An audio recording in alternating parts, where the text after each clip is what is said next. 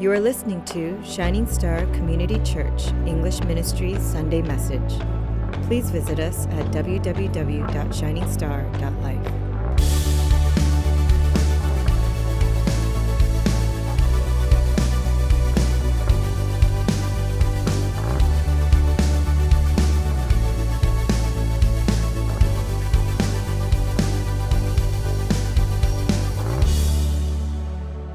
So last week we talked about the table being a place of redemption where we're called to share the truth and preserve the truth as salt and light, right? So you say to your neighbor, be salt and light. So the table is a place where we know that we're powerless and hopeless without God, and so therefore in our brokenness, we need His love and grace, and that we're called to extend that love and grace, right? That we want people to come, people who are broken, people who we can say, you know what? I need God. Do you need God? Let's approach God. Let's approach the cross together, right? And so today we'll be talking about the table of faith, the table of faith, and what that means for us in terms of reaching out, but also what it means for those who are already sitting at the table. So I got the text from Habakkuk, which if you say it in Korean means pumpkin soup, but this is... But this is a great little book in Scripture that really gives a great definition to what faith is and how one who is faithful ought to respond to the difficulties in life. You guys still cracking up right now? Habakkuk? All right. Sorry. All right. So here's a little background of the text. Habakkuk is a prophet, and that's pretty much all we know. There's little else known about his personal life beyond that. But what we do know is that he wrote Habakkuk, right? And in his writing, Habakkuk, this is what it's about. He cries out to God, right? Or maybe I should say he complains to God how long God will wait until He brings judgment upon the sins of Judah. Lord, discipline your children. Lord, bring judgment upon your people. We need to get right. These people need to get right. And God says that I'm going to bring Babylonians to bring judgment upon my people of Judah. And then Habakkuk's like, what? Why? No, that's not what I'm saying, God. Don't bring the Babylonians. How can you bring an even more wicked nation to judge the wickedness of Judah? God, that doesn't make sense. God then responds by saying, hey, chill out, right? Chill out. I'm going to bring judgment on Babylon as well in due time. But this is what I'm doing. Now, that was the gist of the conversation, but how does that even apply to us? Because I think we all believe that we're all going through certain tribulations and trials of our lives. These trials in our lives may not be necessarily life and death issues, but there's certainly crossroads that we all face, relationship issues, struggles in our finances, perhaps even health issues and things like that. Ultimately, Habakkuk's struggle is similar to ours in that through his trials, he eventually came to model for us how to properly question God, even when we don't understand what's happening around us.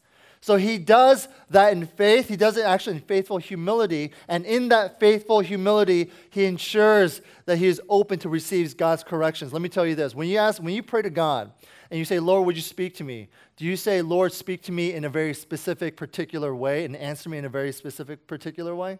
Don't we often do that?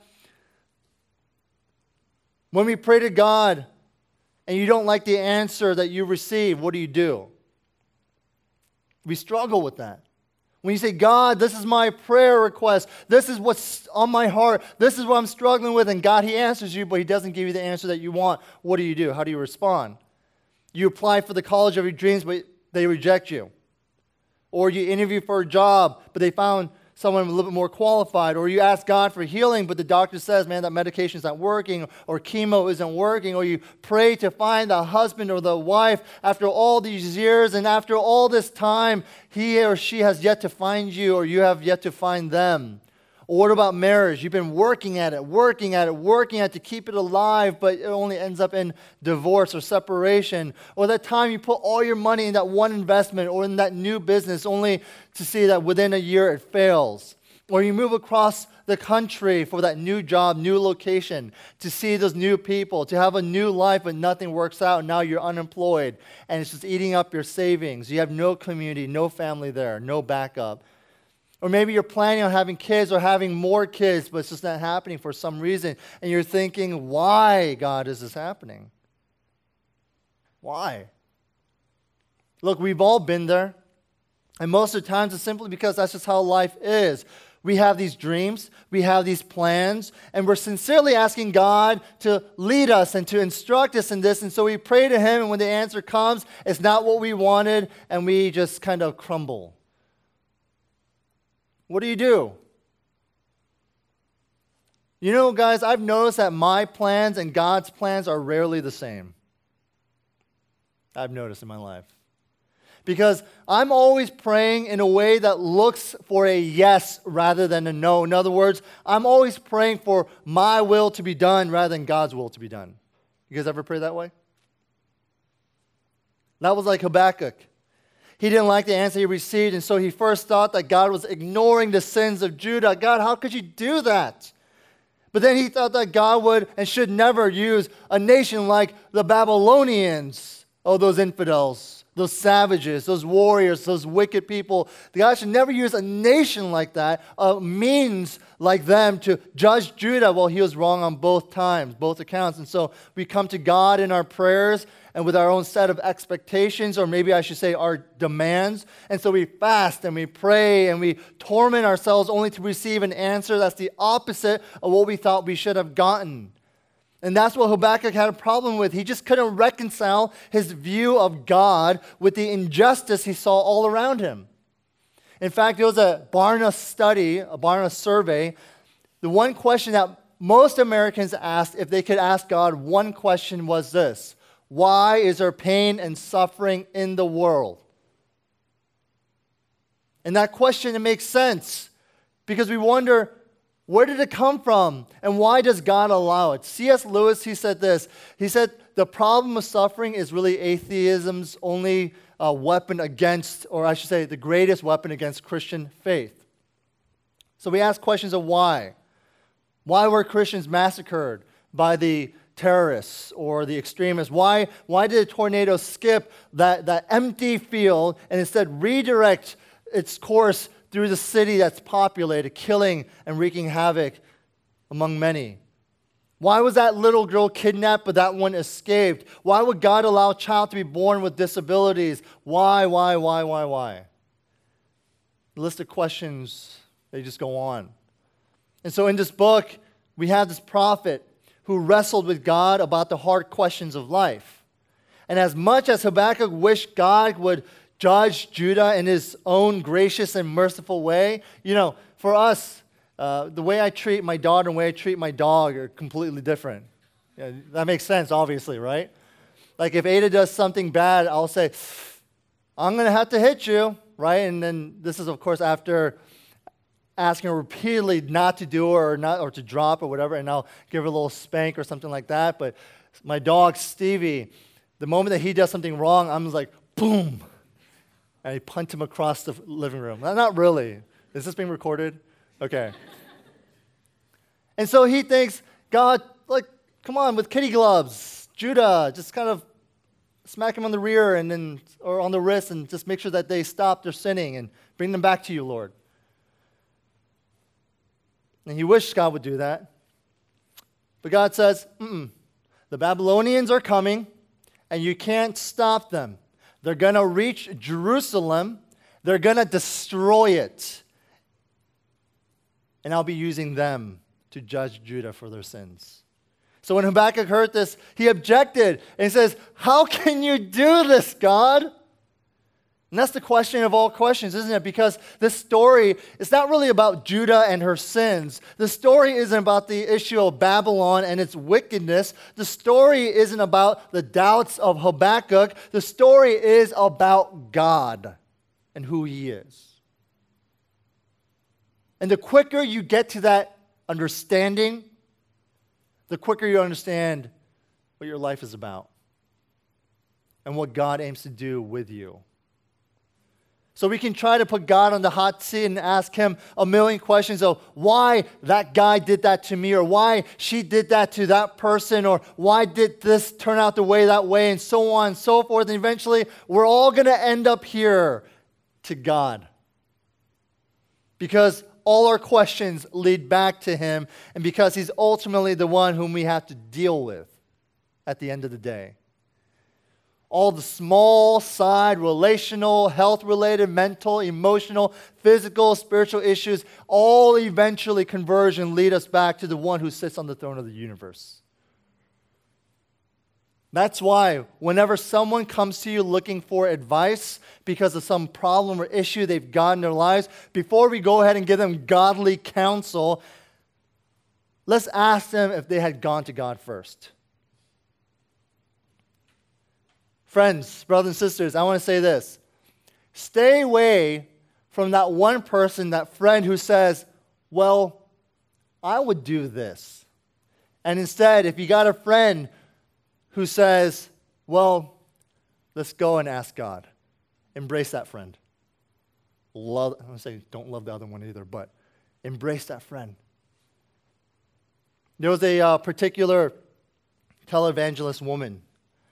Not going to say her name. She claims she's a Christian. I'll give her the benefit of the doubt. And she's a pastor of a mega church, and she speaks around the world. She's super duper famous, and people love her. Well, in one of her books, now, by the way, I'll casually read up on some of these type of books just so that I know what not to say. And usually by the end of the chapter, if I'm feeling disgusted and that I need a shower, then I know I'm doing something right. Well, the first chapter of her book, it's about living without worrying, okay? But in that chapter, she says this, and I quote, that earning a living is our responsibility, and we don't need to involve God in this. End quote. This is a Christian pastor, an influential figure who has millions of people listening to her every word through podcasts, through web videos, and all that stuff. She writes in her bestseller book that earning a living is a human responsibility and that we don't need to involve God in this. We don't need to ask God for his instructions. We don't need to pray about it. We don't need to look into Scripture for his truth, for discernment and wisdom how to go about this. Don't go to God for the little things. Forget God about the mundane things. Don't worry about looking in Scripture for truth or anything like that for the everyday things. Don't. Just don't, because God, he doesn't care. It doesn't apply to him. Just you figure it out. You figure it out. It's your responsibility. Leave God out of the picture. Don't concern him. So I'm not sure what she would make of Luke 16:10 when Jesus tells us of the parable that God is actually concerned with how responsible we are with the little things. Or how about Ephesians chapter 6, verse 18, when Apostle Paul tells us to pray in the Spirit on all occasions. In everything. Pray. He says, with all kinds of prayers, with all kinds of requests. Brothers and sisters, in the littlest things to the big things, do you lift it up to the Lord? You must. You must. And as a friend, when someone comes to us for even the smallest of issues, whether it's relational or whatever it might be, our first response is this: did you go to God first? Did you go to God first? Amen? So Habakkuk asks a few questions that I think we need to be aware of, and this is the first one. He says, who are you? God, who are you? In verse 12, are you not from everlasting, O Lord, my God, my Holy One? We shall not die. O Lord, you have ordained them as a judgment, and you, O Rock, have established them for reproof. So what happens when it seems that God doesn't seem to make any sense to us? Well, you have two choices. When you're confused and God's not answering the way that you want him to answer, or you're confused about what's going on in your life in this world. You have one or two choices. First, you can either walk away from your faith and say, good riddance. This is too much for me. I don't get it. I don't understand it. So I'm going to go ahead and just disregard everything else I've ever learned about my faith. Or you can remind yourself of who God is. That's why theology is not just for pastors or uptight Christian people. It's for everyone. Turn to your neighbor and say, theology is for you.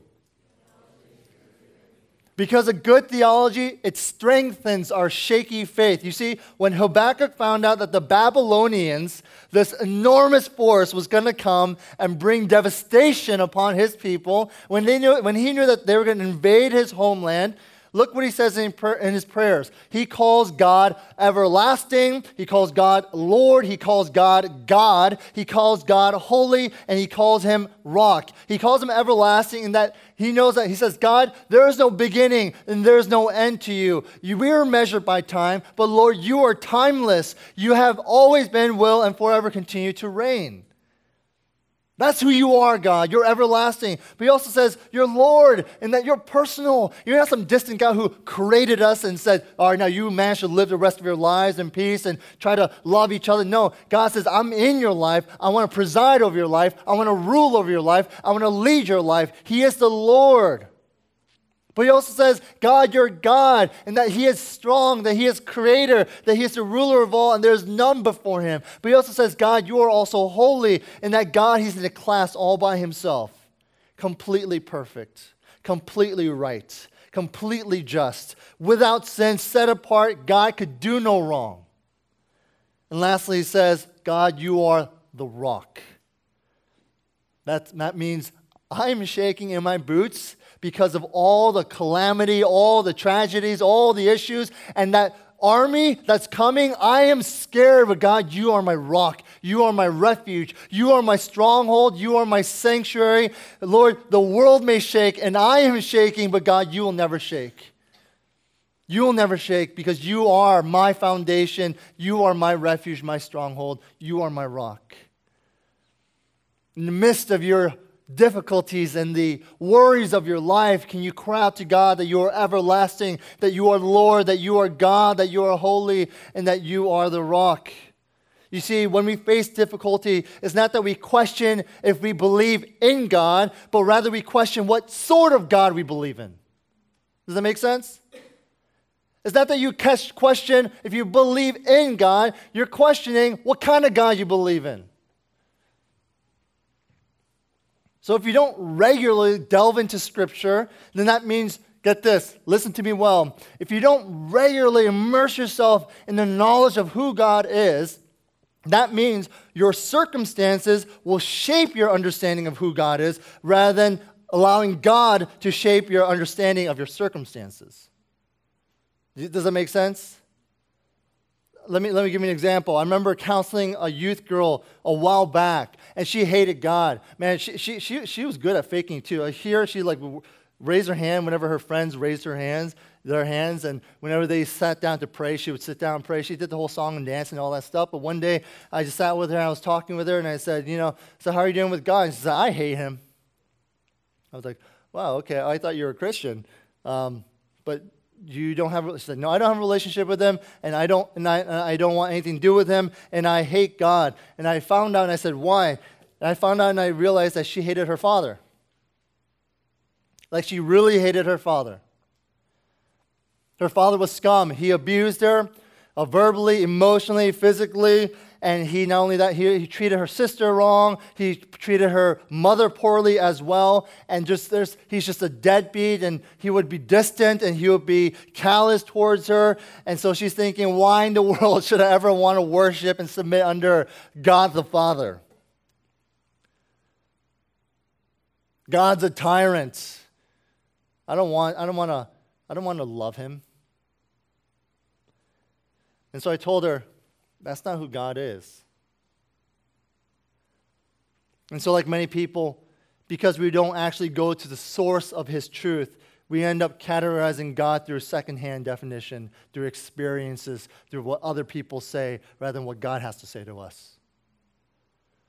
And then we begin to question his character and who he says he is. If we question God's eternality, then we forever question his authority. If we question God's lordship, then we question his love for us. If we question his godship, then we question his truth. If we question his holiness, then we'll forever question his justice and fairness. If we question God as the rock, then we'll question his faithfulness and goodness.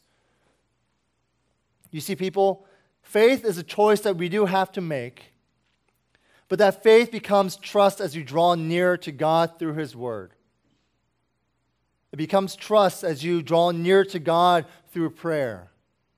It becomes trust. It becomes a sure knowledge, understanding of who he is as you draw to him through community. Are you walking with God daily right now? Are you walking with Him daily? Are you reaching out to others and experiencing God together? Look, there are many unknowable things in this world. Many things are mysterious and without answers, but if there's no God, then nothing at all makes sense. And if you envy my confidence, it's only because my faith was given to me by God. And so we must first ask for it. Have you asked God for faith in your prayers? In your times of doubt and concern, have you actually sat down or kneeled before God and said, God, give me faith. Give me more faith. I doubt and I'm not 100% and I'm shaky and I'm faltering in terms of my identity in you and my purpose. God, give me faith to trust. Give me faith to believe. Are you praying for that? Pray for that. But also, are we active as we pursue Him through the means available to us by His grace? God says, I have given myself, I've extended myself to you through prayer, through community, through church, through fasting, through fellowship, through Bible reading, so much more. That faith turns to trust in that God is good and holy and just, and that He knows all things, and that He loves me. You see, people who grow in faith grow to trust that God is who He says He is, that His promises are a reality. For us, for some people who doubt Him and are unsure and are still growing in their relationship with Him, they still question God because they don't know God yet. But that also leads us to our second question. How can God do this?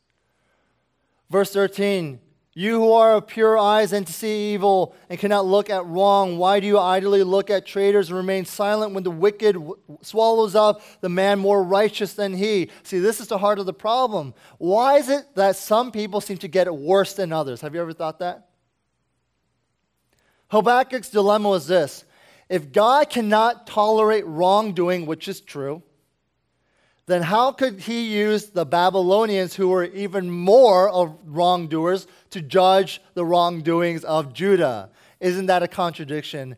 And of course the answer is no. And I think we need to catch the way that we would even phrase that thought. Because we would say, it seems to us that it's a contradiction. It seems to us. In other words, God's ways will not always make sense to me.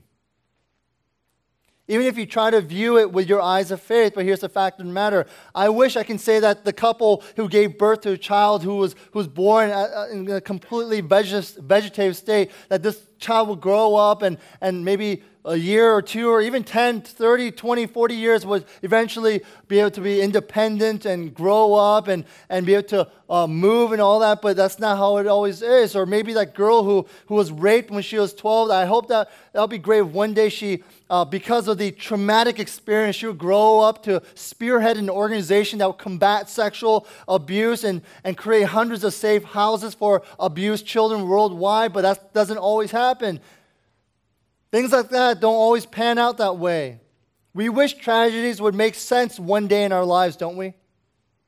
That we can say, this happened, but at least this happened.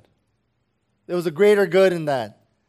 So yeah, we may wait 1 year, 2 years, maybe even a decade to get the answer from God as to why it happened the way it did. But we need to know that we might not get that resolution. We might not get that answer. And I'll tell you why.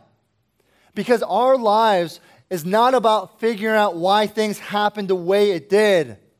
Life is about trusting in God who knew why it happened, who allowed it to happen, and yet His goodness and His faithfulness and His holiness remains uncompromised. Why? Because His thoughts are not our thoughts and His ways are not our ways. Do you know what God said essentially to Job?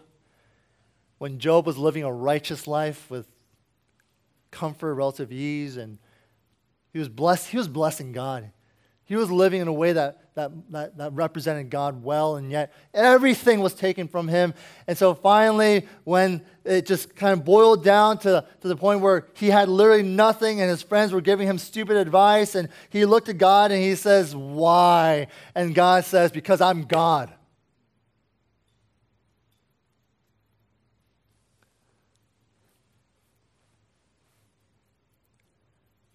Because he's God. If you need faith, ask the one who gives it. Ask the one who places his own Son, his own Spirit as the deposit, as the guarantee. You see, faith is not something that you can just build up for yourself. It's not something you can conjure up for yourself. You can't buy it. You can't inherit it from your parents. It's given to us, but faith is also strengthened when we hear the word of God, it says in Romans 10. So faith comes from hearing and hearing through the word of Christ. Look, brothers and sisters, we're going to wrestle with this at some point in our lives, but eventually we're called back to God and recognize that he's God and we're not. Turn to your neighbor and say, God is God and I'm not. Turn to your neighbor and say, God is in control and I'm not. Do you guys believe that? That God is God and I am not.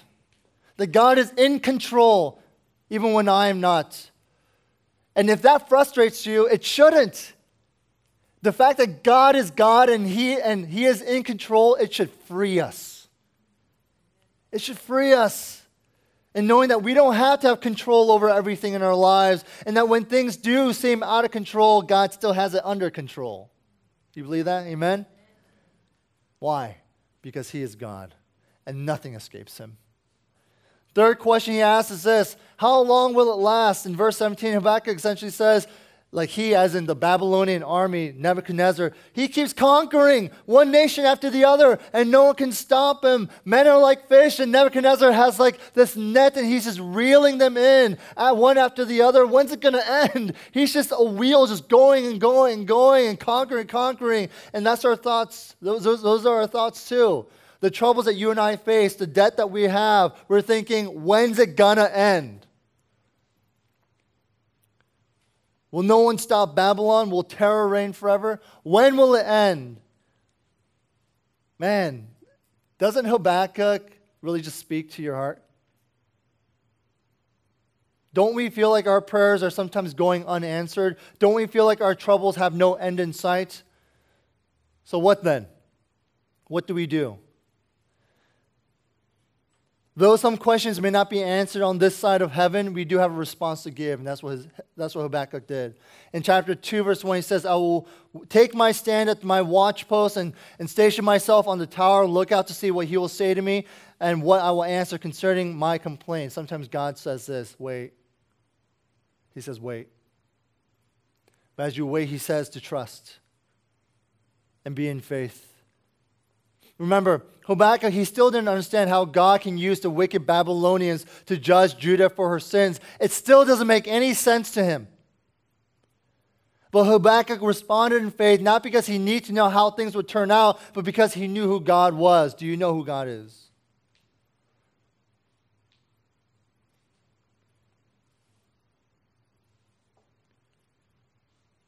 See, I feel like I know who Joe and Jesse are. And if someone would ever say, oh, I caught Jesse at that bar and he was doing just ridiculous things, I would say, I think you got someone else. Jesse doesn't do that. Right, Jesse?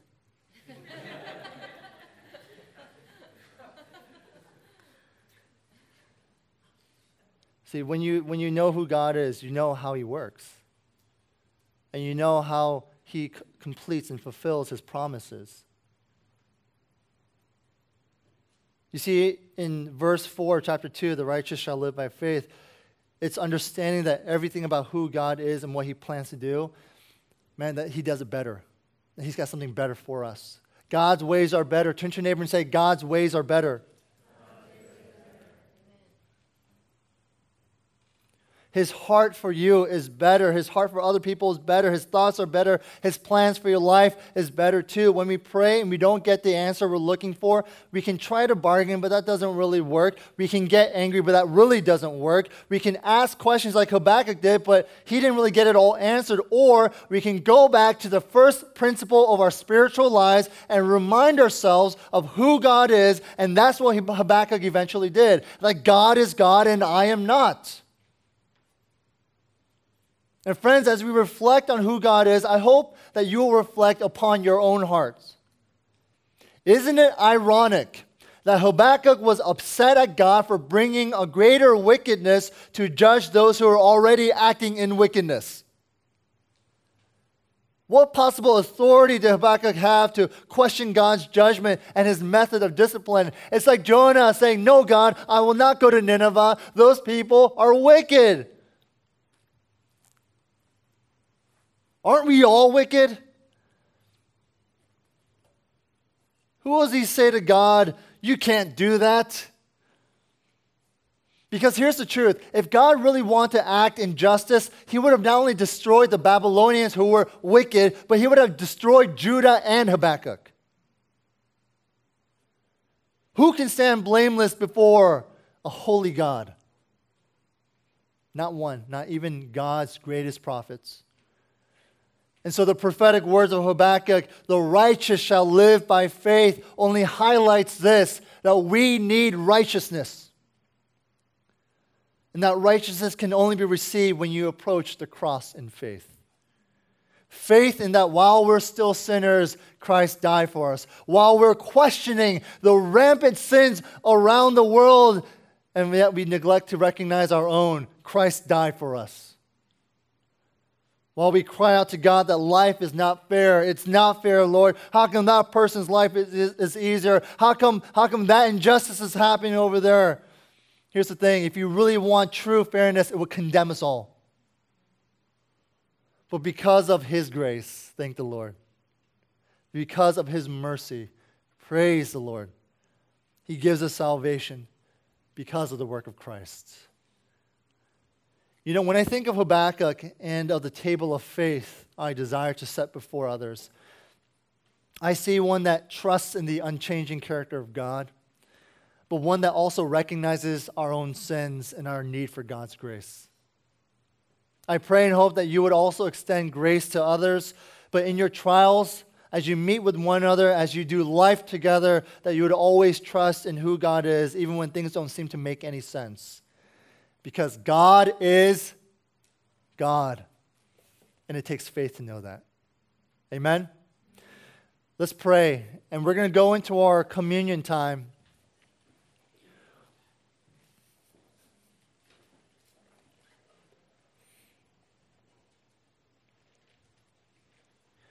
And so, as we prepare for the Lord's Supper here, you see the table that he's provided, that he has set before us. It's a table that says that you, all who are weary, all who are in sin, all who need me, you can come, you see. Yes, it is only by Christ we can know and meet God. It is exclusive, but it is also quite inclusive in that he invites all. He says, "Come to me." And if you're struggling, pray for faith.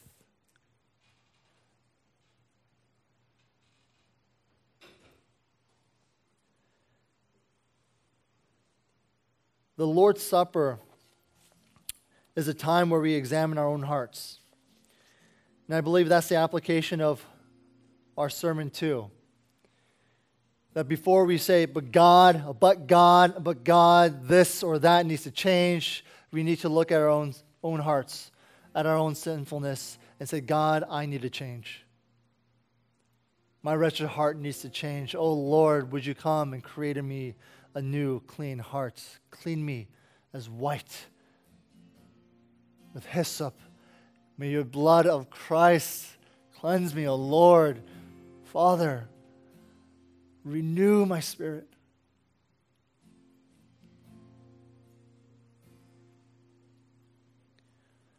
Examine your heart, brothers and sisters. If you are one who professes in the lordship of Jesus Christ and none other, like Christ, he died for you and he rose from the grave for you.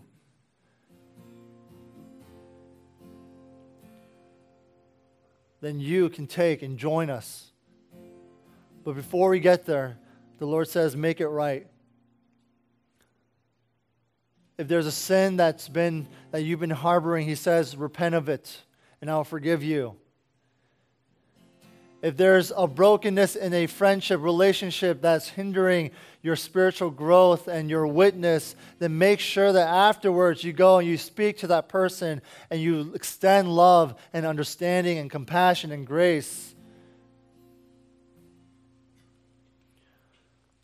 If there's an idol in your life, whatever it might be, maybe just reliance on your work rather than the work of Christ, give that up to the Lord. You can't go to heaven that way.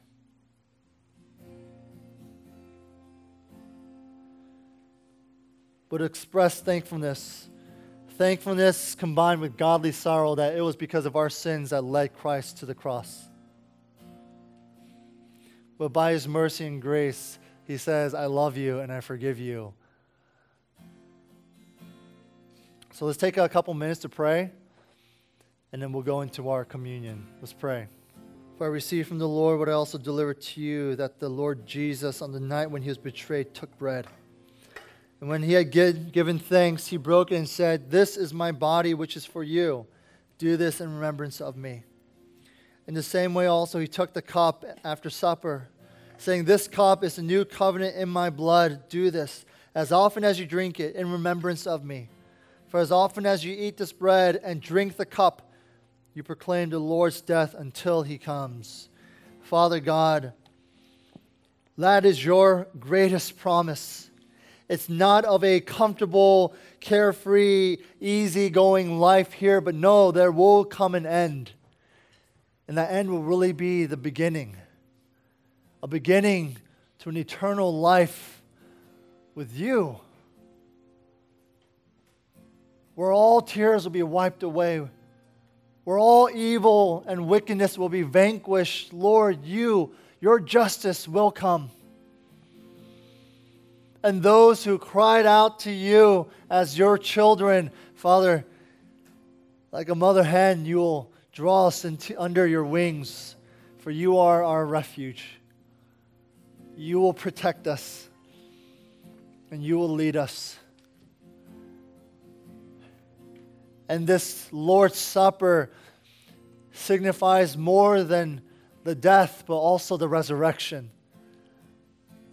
For in your death, Lord, you satisfied the wrath of a holy God that we have incurred, but Lord, through your resurrection, you have given us the hope of everlasting life. And we thank you. And therefore, we do this to worship you, to remember all that you've done and continue to do for your children, for us. And we thank you so much. God, I pray now you would lead us, and that you would increase the faith in our lives to trust you. That no matter what happens, because we know who you are, Lord, that we will stand firm upon the foundation that is Christ. We thank you and we love you. In the name of Jesus Christ we pray. Amen. Please join me.